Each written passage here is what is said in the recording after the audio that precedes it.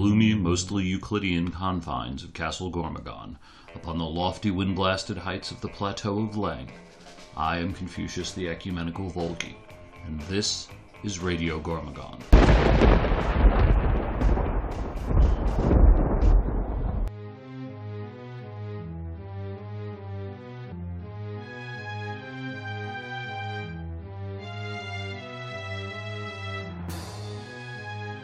How you doing, Mandy? I'm good. I'm good. So, can't believe they let the two of us take over the podcast for a night. Well, when you have the keys to the secret lab, anything's possible. Yeah. I think the most important thing, or most interesting thing going on right now is, all the things going on with healthcare. So. Absolutely. In fact, I can speak to that personally, having gone through some things very recently. In fact, I've got the bill sitting right in front of me, so I'd love to talk about healthcare and the cost of it. All right. Why don't you start off with your story about your bill? Well, it's interesting. I mean, I work for an organization that has very good benefits. I'm not gonna lie, and it's interesting. And because I sit in the budget meetings, I see what salaries are, I see what compensation packages are, and over time, be able to keep the same level of benefits, especially ever since the Obamacare implementation. I mean, we've seen our premiums skyrocket in an effort to keep the cost reasonable for the employees, because it's a benefit to us. Our deductibles and everything have gone up substantially. And, it went from being a $250 deductible to now where it's $2,500 deductible for any services and everything else that goes through. So it's a real eye-opener. And like I said, it's interesting listening to the conversations going on today about, what the overall cost of healthcare is.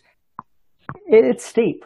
And what always kind of, I want to say frosty me, is the way that cost structure is set up. Because a little anecdotal story, years ago, my wife, when we had our son, had to have a C-section. And she was in the hospital for 5 days, surgery, everything else. It was a $30,000 procedure. But the insurance was done negotiating. It was down to $10,000. Flash forward to 2 years later, she has relatives in from Italy who are here for their honeymoon. And the day before he goes to get on the airplane, he has an appendicitis. And because there's no insurance, it's $20,000. There's no negotiation. And I'm just curious, obviously, for someone who's involved in the healthcare industry, why those rates are such that if somebody has insurance, it's negotiated down and you're willing to settle for the $10,000, but someone without insurance has to pay that $20,000. Right. So what happens is that there is first of all, Medicare, Medicaid decide what they're going to pay for a procedure. And then the insurance companies will pay more than that.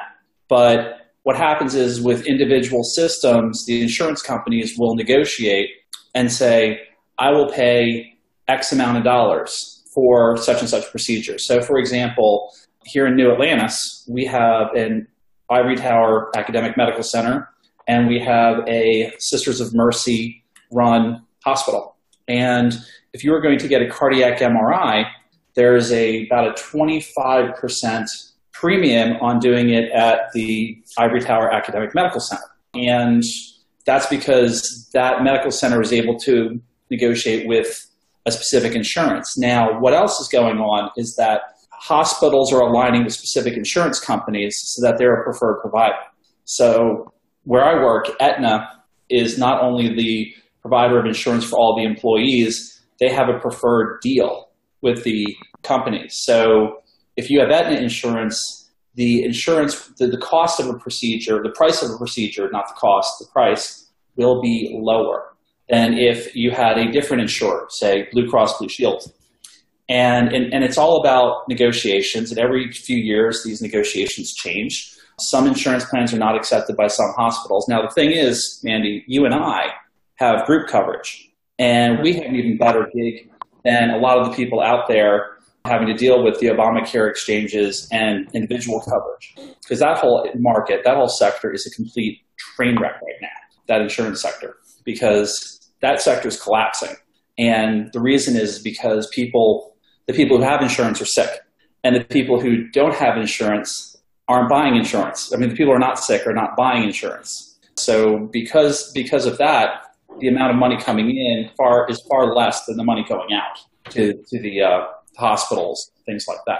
Now, with group coverage, you have a very healthy Mandy, and you may have Dr. J, who has a daughter with Crohn's disease. And so while Dr. J's outlays are the amount of money that he is incurring for the insurance company may be, $20, $30, $40,000 over a given year, maybe even more. Mandy's, paying in more than he's putting out. Sure. So, and that's sort of that model, but the group model works because you have an entire captive audience of some healthy, some not so healthy people in that pool, just by the fact that they all work in the same location, safety in numbers. Sure. And there's not a way other than saying it's the right thing to do for everybody to have health insurance. And where we get into trouble is that the same people who want us to buy the health insurance want to put in all of these goodies, free wellness visits, free birth control, free, I don't even know what the hell else is free that they're putting in there because it's not free. But what ends up happening is all of those freebies make the people who buy them feel entitled to them. And also they gum up the dynamic and the workflow. Dr. J is healthy. So Dr. J sees his internist maybe once every 3 years. But all these people going for these free wellness visits make it such that a diabetic who needs to see her every 3 months can't get in to see, the internist every 3 months. And let me tell you, some of my liberal academic colleagues who are primary care doctors, the hand-wringing, saving the world types, will whisper in my ear that they do not like the annual wellness visits for the young and healthies. And the reason is that there's no data to support that an annual visit for a 30-year-old healthy individual is going to improve outcomes. Maybe once every 3 years, maybe once every 5 years, but every year, that's a bit much. So I get you. So it's interesting you say that because, again, I'm at that age where I do see my physician every year. Now, in full disclosure, my physician is also my roommate from college, so I can get in there when I want to see him. But one of the things that I've seen in his office, and I haven't done it because, again, through friendship, I don't have to do this per se to get in. What we're seeing him doing, and I'm seeing a lot of other things. In fact, I heard talking today on a radio show when I was driving in from work, that more of the concierge type medicine, more of these clinics are being set up where they don't take insurance per se, but you pay almost like a fee to join a club. And they're seeing you now, basically you're paying $50 a month or $100 a month to be able to have this access to healthcare. Now, obviously, any test you need or anything above and beyond, you have to pay for out of pocket. But they like it because, from what we're hearing is they don't have to deal with the insurance companies. They can do these tests. They can do what they want to do and treat you as an individual and not locked in. And again, it sounds, I think it's good for them. And I think it's good if you can afford it. And I think I'm leading up to a point here. One of the things that bothers me is everybody keeps saying, especially now with this debate going on, is, oh my God, if Republicans pass this, you're going to lose your health care. Now, let's be realistic. Whether I'm, the CEO of Amazon or I'm, a single mother of 6 kids, I get into a car accident, they bring me in the emergency room. The emergency room is going to take care of me. Nobody's going to say, well, you don't have insurance, we're going to leave you to die in the hall. You're going to get that treatment. I think it's a question more of not denial of health care. It's what do you pay for? And again, there comes a point where you're responsible for yourself. There are certain sacrifices you may need to make. We talk about the poor in the country. Well, most of the poor in this country have 2 flat screen TVs and a car. How poor are you when you're sporting an iPhone and everything else? I think people need to prioritize what they're really looking for as far as, do I want that iPhone or do I want to pay for healthcare? And like you said, if I'm 30, I'm healthy, I think I'm invincible. And I am because, I've got the weaponry to back it up. But, it's a unique thing where, it sounds, people, it sounds callous. People say, well, you've got insurance. What do you care? Well, if I lose my job tomorrow, I don't have insurance. As far as my employer paying for it, I'd have to go on COBRA. I'd have to make up the difference. But again, those programs aren't there as a substitute for long-term care. Those things, just like unemployment insurance, isn't there to cover you for the next 4 or 5 years you lose your job. It's there as a safety net for a couple months so you get back on your feet. And I think that's where people are starting to get, like you said, entitled. They think they're entitled to this health care. I know that what my employer provides me is a benefit. Whether they give me this health care or they say, you know what, we're not going to give you health care, we're just going to give you an extra, $4,000, $6,000, $8,000 a year. Now you buy it on your own. And I understand, like you said, there's that group dynamic, that group pool that we pull our money together. Like you said, you're sick, I'm not, but we're both paying the same amount in so we can cover those costs. And, I know in talking to the czar, he would rather just have individual, healthcare not be tied to the group policy. He'd rather have his own portable health care. But again, there's a fine line is where do we draw the line? And like I said, this, as far as we can't buy insurance across state lines. There's no competition. Those are the things that I think that cause the insurance rates to go up. Like anything, if I can only buy a certain product at this store, what's that store's incentive to drop the price of that product? It's the same thing with insurance. Now, I understand that, when someone does come into the emergency room with no insurance, the hospital's got to, they're going to have to treat that person. And it could be a $30,000 emergency room visit. Who pays for that? Does the hospital write that off? Do they just take it from the general fund and charge you a little bit more for your time? Well, I mean, I'm being facetious, but I mean, how does that affect the overall hospital's bottom line? Yeah, well, there's a big saying that we always have at the Ivory Tower Medical Center, and that's no margin, no mission. Now, back when some of my august senior faculty members were in private practice in the 1980s, they were getting paid $120 to read an EKG. They were getting paid $1,000 to read NECA, making money hand over fist. But what making that money hand over fist, both them and the hospital allowed them to do was when someone couldn't pay, they would just say, hey, thank you for the rhubarb pie. And they got paid by somebody in rhubarb pie. No one cared. Everyone, and the reason is because they were able to, give that 10th latte for free because there was so much money on the other 9 lattes. But with the HMOs, with the amount of regulation, the amount of, having the amount of reimbursement go down, down, down, down, down, and then the amount of regulation go up, up, up, up, up, where we have a 6-figure salary administrator, for every day of the week. And we have all this paperwork we have to fill out. And all this stuff, adds up to having a very narrow margin. In fact, we have what we do is we calculate, okay, what is our payer mix? What percentage are Medicare? What percentage are Medicaid? What percentage are commercial insurance? What percentage are uninsured? And every year, the Medicare population goes up 2%, the commercial population goes down 2% because we have an aging population. And that makes those margins even tighter. And so when that happens, you're not doing as much charity care. But I will say, with the example of the emergency department, I'd spent 10 weeks doing trauma surgery and another month doing emergency medicine in medical school, and almost ended up becoming a trauma surgeon. And one of the things is that we had patients had no way of paying. And, we would send them a bill for $100,000, $200,000 for a month and a half long stay in the trauma unit. And some of those families send a check, $20 every month without fail.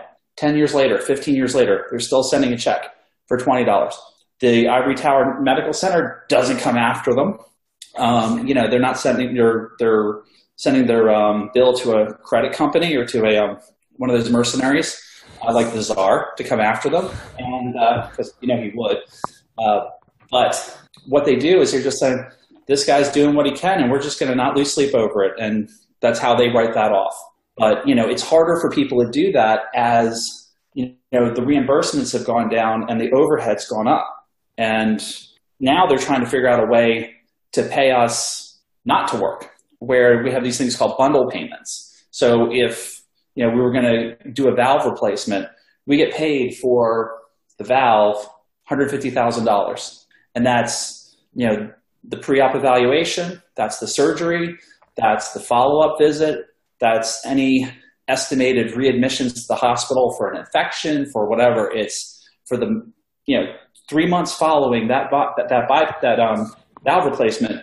We're giving you $150,000, and you can't bill us for anything else related to it. I mean, if the guy stubs his toe, if the guy gets cancer, that'll get taken care of by his insurance. But anything related to that valve, all bets are off for those first 3 months after we get that check. So trying to figure out a way to get that valve in under $150,000 every time is pretty tricky. And it makes for some perverse incentive sometimes if someone isn't scrupulous. We are scrupulous, but if they weren't, it's very tempting to say, yeah, let's try to do outpatient antibiotics and not bring that guy into the hospital. Let's make him observation for 24 hours and see if we can get him turned around so he does get counted as a full admit.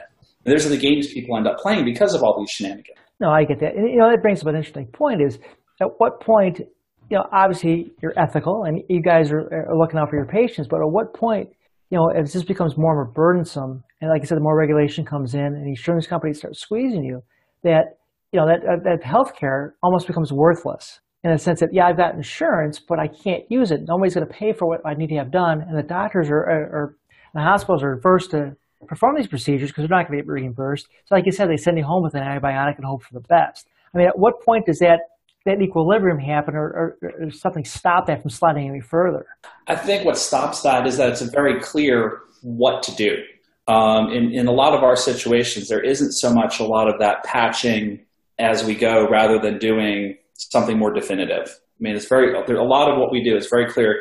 Yeah, you need to do X. Yes, you need to do Y. And so that kind of helps us to do our job. And really, when you look at rational economic models in businesses, doctors are the worst. We are not rational economic models because we insufferably do the right thing and get yelled at by administrators potentially, but we'll do the right thing. When I was a resident and I was a fellow, we had no floor beds at our VA hospital. We just had intensive care unit beds. And our sister hospital, which is sort of a smaller referral hospital 40 miles down the road, they had regular beds. And I had a patient from the city my hospital is in, and the administrator came and said, this patient shouldn't be in the intensive care unit. This patient should be on the floor. And I'm like, I know, but we have no floor beds. And they said, well, you need to transfer them to a floor bed. And we're one hospital with 2 campuses. So what we did was we just said, listen, the patient lives 3 miles from this hospital. We are not moving him because it would be just wrong to move this guy 40 miles down the road to a regular bed. It would not right for his family. It's not right for him. And we got into a big thing with the chief of staff. This was like 15 years ago, but it was one of those situations where it's like, yeah, I don't care what the rational thing is. I'm trying to do right by the family. Oh, I get you. Well, let me ask you this. I mean, I'm probably playing almost the moderator role in this, but I mean, as far as times have changed medically, now where my wife's mother is going through a bout of breast cancer and lung cancer, and it's hormonal based, luckily. Not that any cancer is good, but she's qualified because of her age. They basically tell us chemotherapy would just be too rough on her. The first dosage that they would have to give her based on the size of the tumor and it's stage 4 and everything else if didn't put her in a hospital immediately would just wind up eventually killing her. Anything to reduce the dosage wouldn't be effective. So she luckily qualified for an experimental trial that they're going through. It's a hormonal based medicine. Yeah. And the doctors told us, he said, the results we've been having with this medication is within 2 weeks the tumors are almost gone. And it's fascinating how things have changed. And as far as the technology, I mean, even my surgery my wife just had, I mean, she had a cyst removed from her ovary that was 8 centimeters. It was gigantic, and it was 4 small incisions and laparoscopically done, as opposed to having to have a full surgical procedure where they open abdominal wall and everything else. Are any of those types of things ever going to bring the cost down, or is it just the cost really stay the same because you're paying for the development cost? And I mean, what are you seeing there? Yeah, so innovation, is going to be expensive initially. Any new technology is going to be expensive. Any new therapy is going to be expensive. But the thing is that over time, the cost of that comes down because 1, it's going to be used more, and 2, the patents will expire for drugs.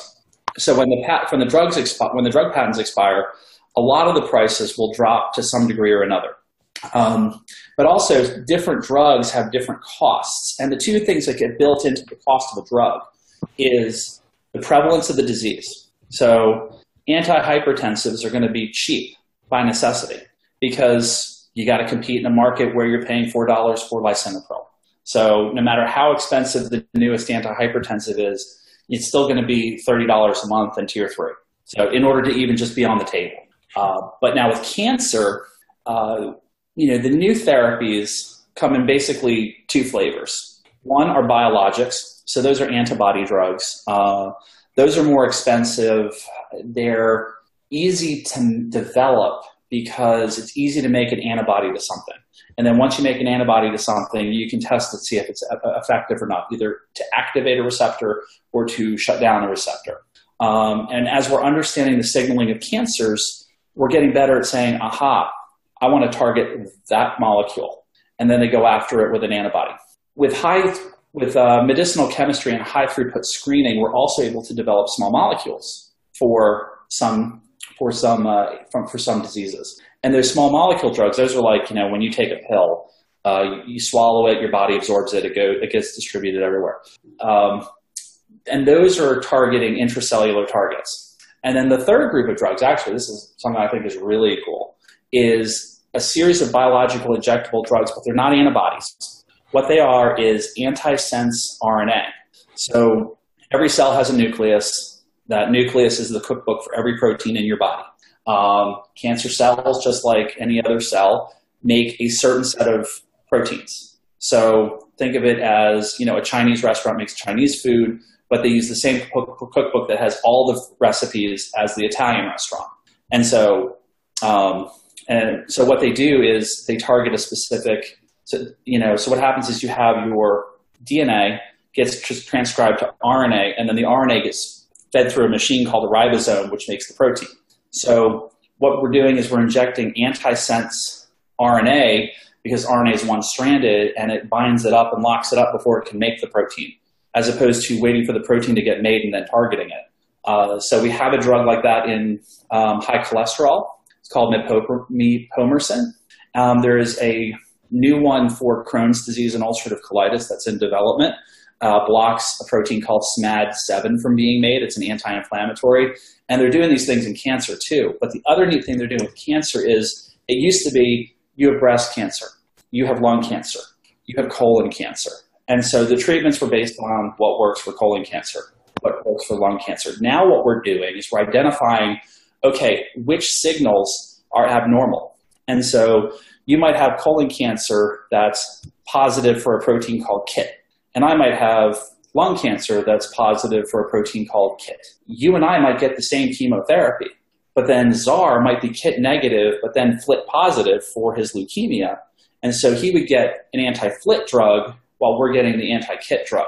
And so it doesn't matter what kind of cancer we have. We're beginning to do trials where it's like, where we're taking all comers with a KIT positive trial, people who failed other therapies. And these are all early stage studies, but we're doing an all-comer study. Everyone whose cancer is KIT positive will do a KIT inhibitor, or we'll do a FLT inhibitor and see what happens. And they're trying to design therapy strategies based on what signals are upregulated and downregulated, as opposed to what the cell of origin is for that tumor.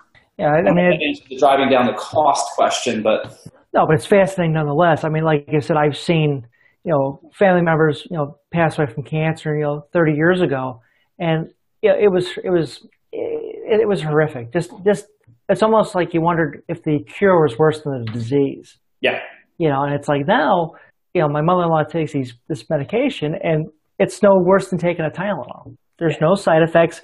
I told her the worst side effects she would get, maybe she'd get a hot flash because, the hormonal-based, solutions. But it frustrates me when you hear people in this country, this whole healthcare debate, complain that there's no healthcare. And again, people convolute the fact healthcare and insurance are two separate things. And like I said, you hear these people talking, it's almost like you're describing our healthcare system like some third world, Ebola clinic, and it's just not that way. And I think it's frustrating to hear these conversations. And again, it's that sense of entitlement. Everybody wants the gold-plated treatment. Everybody has that access. Whether you can afford it or not is another story, and that's the unfortunate thing. And again, nobody's going to have equal outcomes. It's no different, like you just said, for the cancer treatment. You and I may have the same exact cancer. You may get the same exact treatment, but there's just something different in my DNA or my genetic makeup that's different from yours, where I don't respond to the treatment and you do. It's not that you paid more money for the treatment and got better medical care. It's just that, hey, you know what? I'm genetically predisposed to get this, and it is what it is. So I think, again, I blame a lack of science knowledge for a lot of people in this country, and I also blame the fact that the press doesn't understand. And again, everybody's pushing an agenda that, again, healthcare is a different thing than insurance. There's a reason why people from Canada come here to elective surgery. There's people, that, they call it, not surgical tourism, but medical tourism. They come here to get procedures they can't get done in their countries because the healthcare is better here. Is it accessible to everybody? Yes and no. It's accessible, but not affordable. And I get that. I mean, it's expensive. And like I said, you've gone through 8 years of medical school, plus your residency, plus advanced training. I'm not saying you should be making $15 an hour. And again, I think it's unrealistic. But at the same time, like you said, what's driving the cost up? It's just like you look at colleges.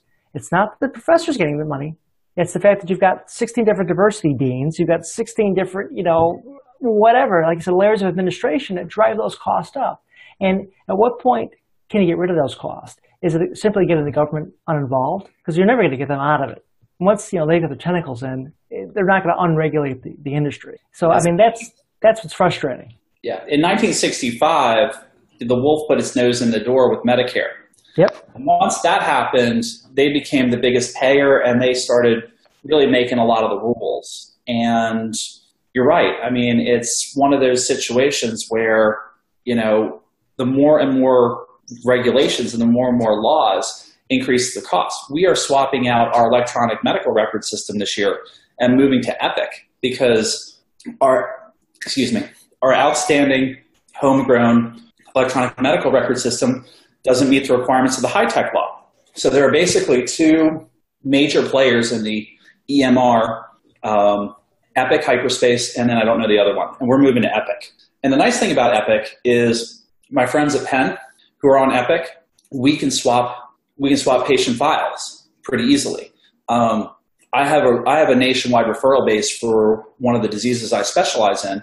And so people come all across the country to my institution to see me and my partners for a couple of specific diseases. And as a consequence, they have records in Epic that they'll be able to more readily transport to me so that I can just open their file up on the computer right there with them and find what I'm looking for.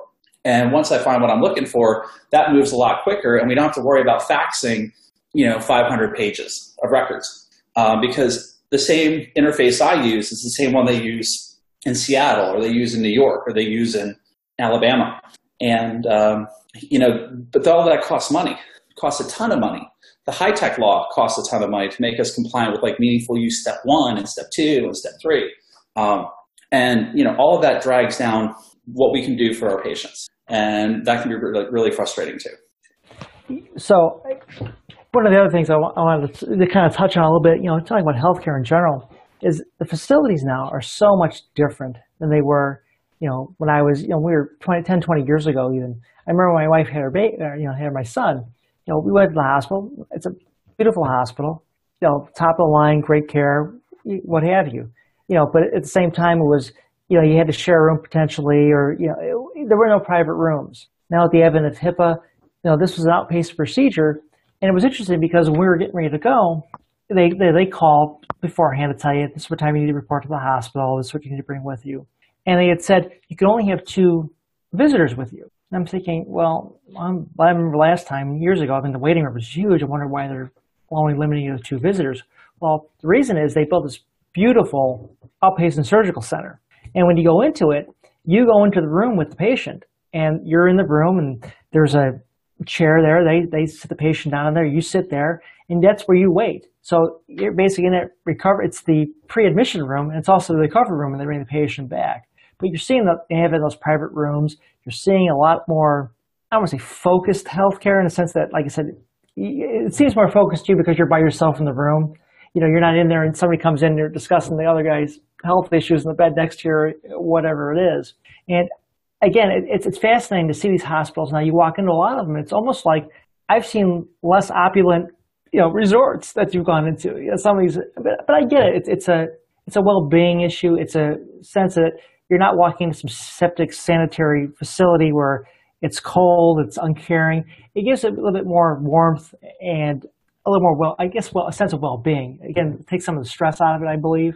But again, you wonder how much of that is driving up the cost of healthcare. Because where I live, they just built a brand new hospital. They had their existing facility, and the irony is, I'm dead. Where the one hospital was before was 8 minutes away They built a new one. It's 8 minutes away, just in the opposite direction. But they built this hospital. It's gorgeous. And the irony is they're actually a client of my company. We do all their networking for them, all the computer switching and everything else. But that was a $500 million hospital that now all of a sudden, well, guess what? Now we're in some financial trouble because the market, crashed. Everything started to go down, as far as real estate and everything else. Now they're stuck with that. It's a great facility, and people are starting to question, why did you leave the band in the other facility? It wasn't that, it was an older facility, but why not have renovated that? And again, I think people see those kinds of things and they think, well, this is the reason why I'm paying, $20,000 for 2 hours of surgery.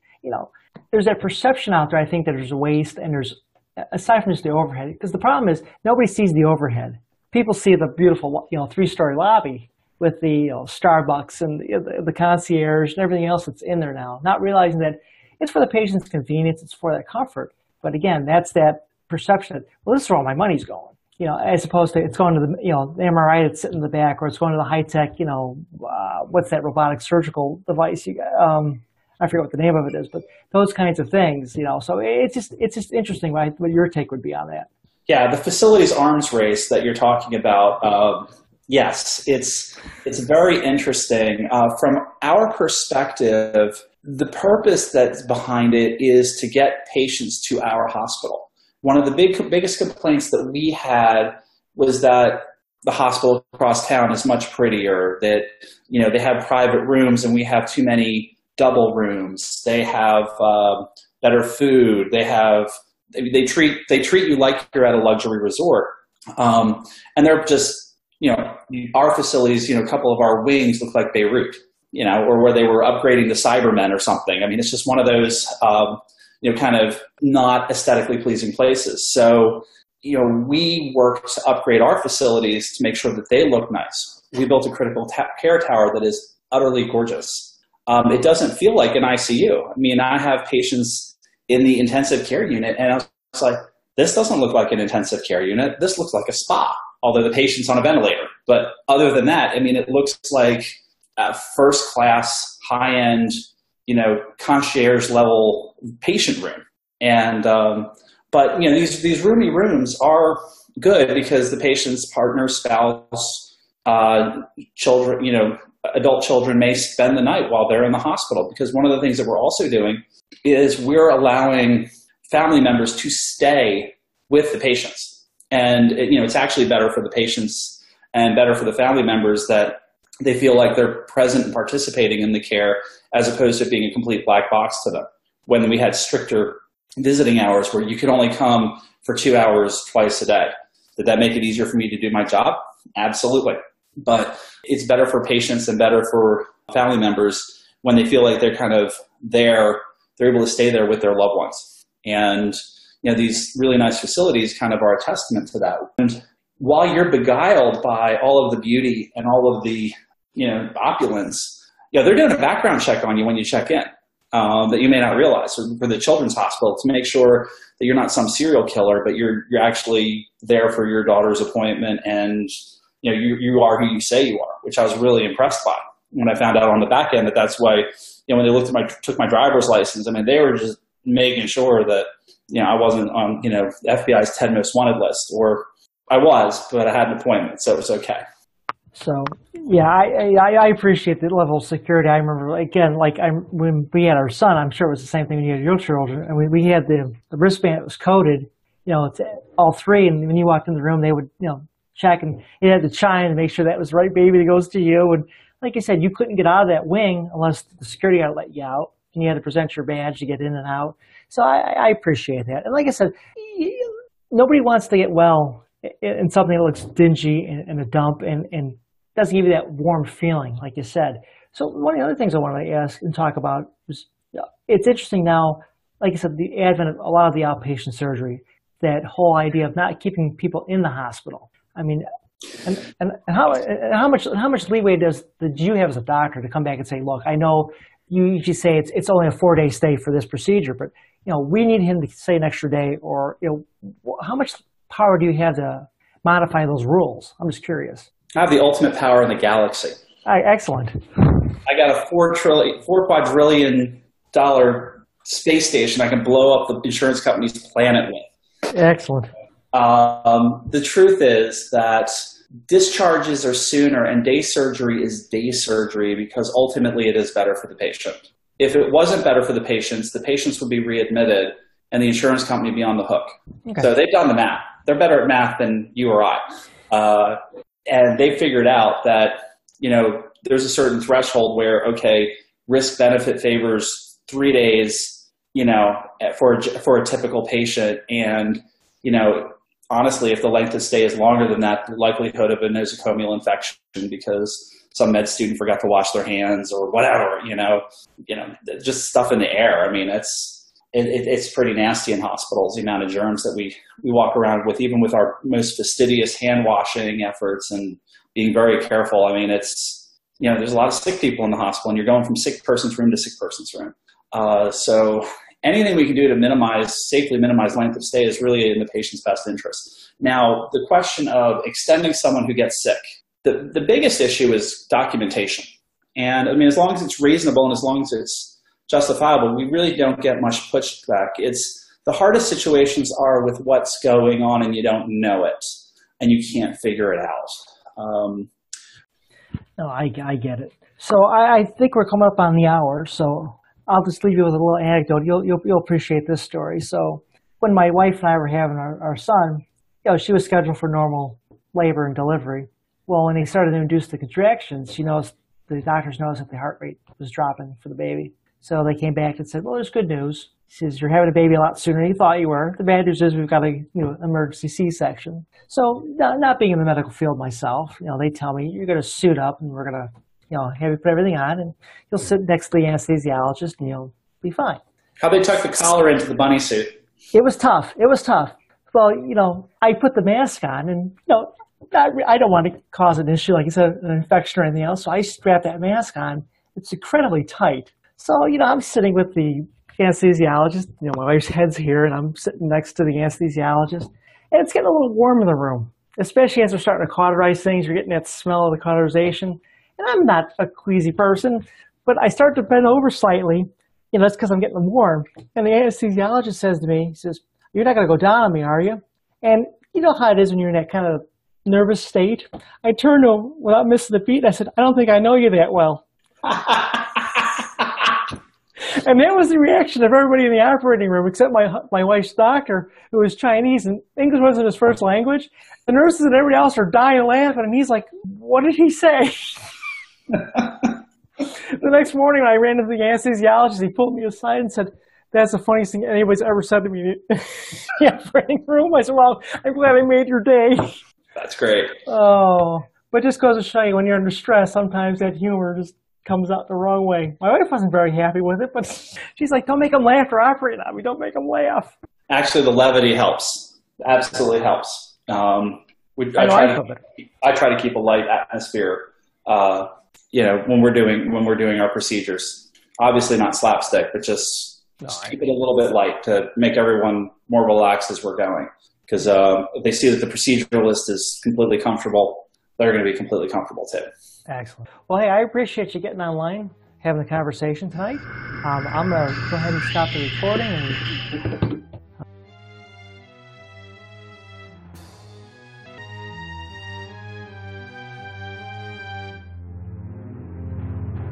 Thank you for the rhubarb pie.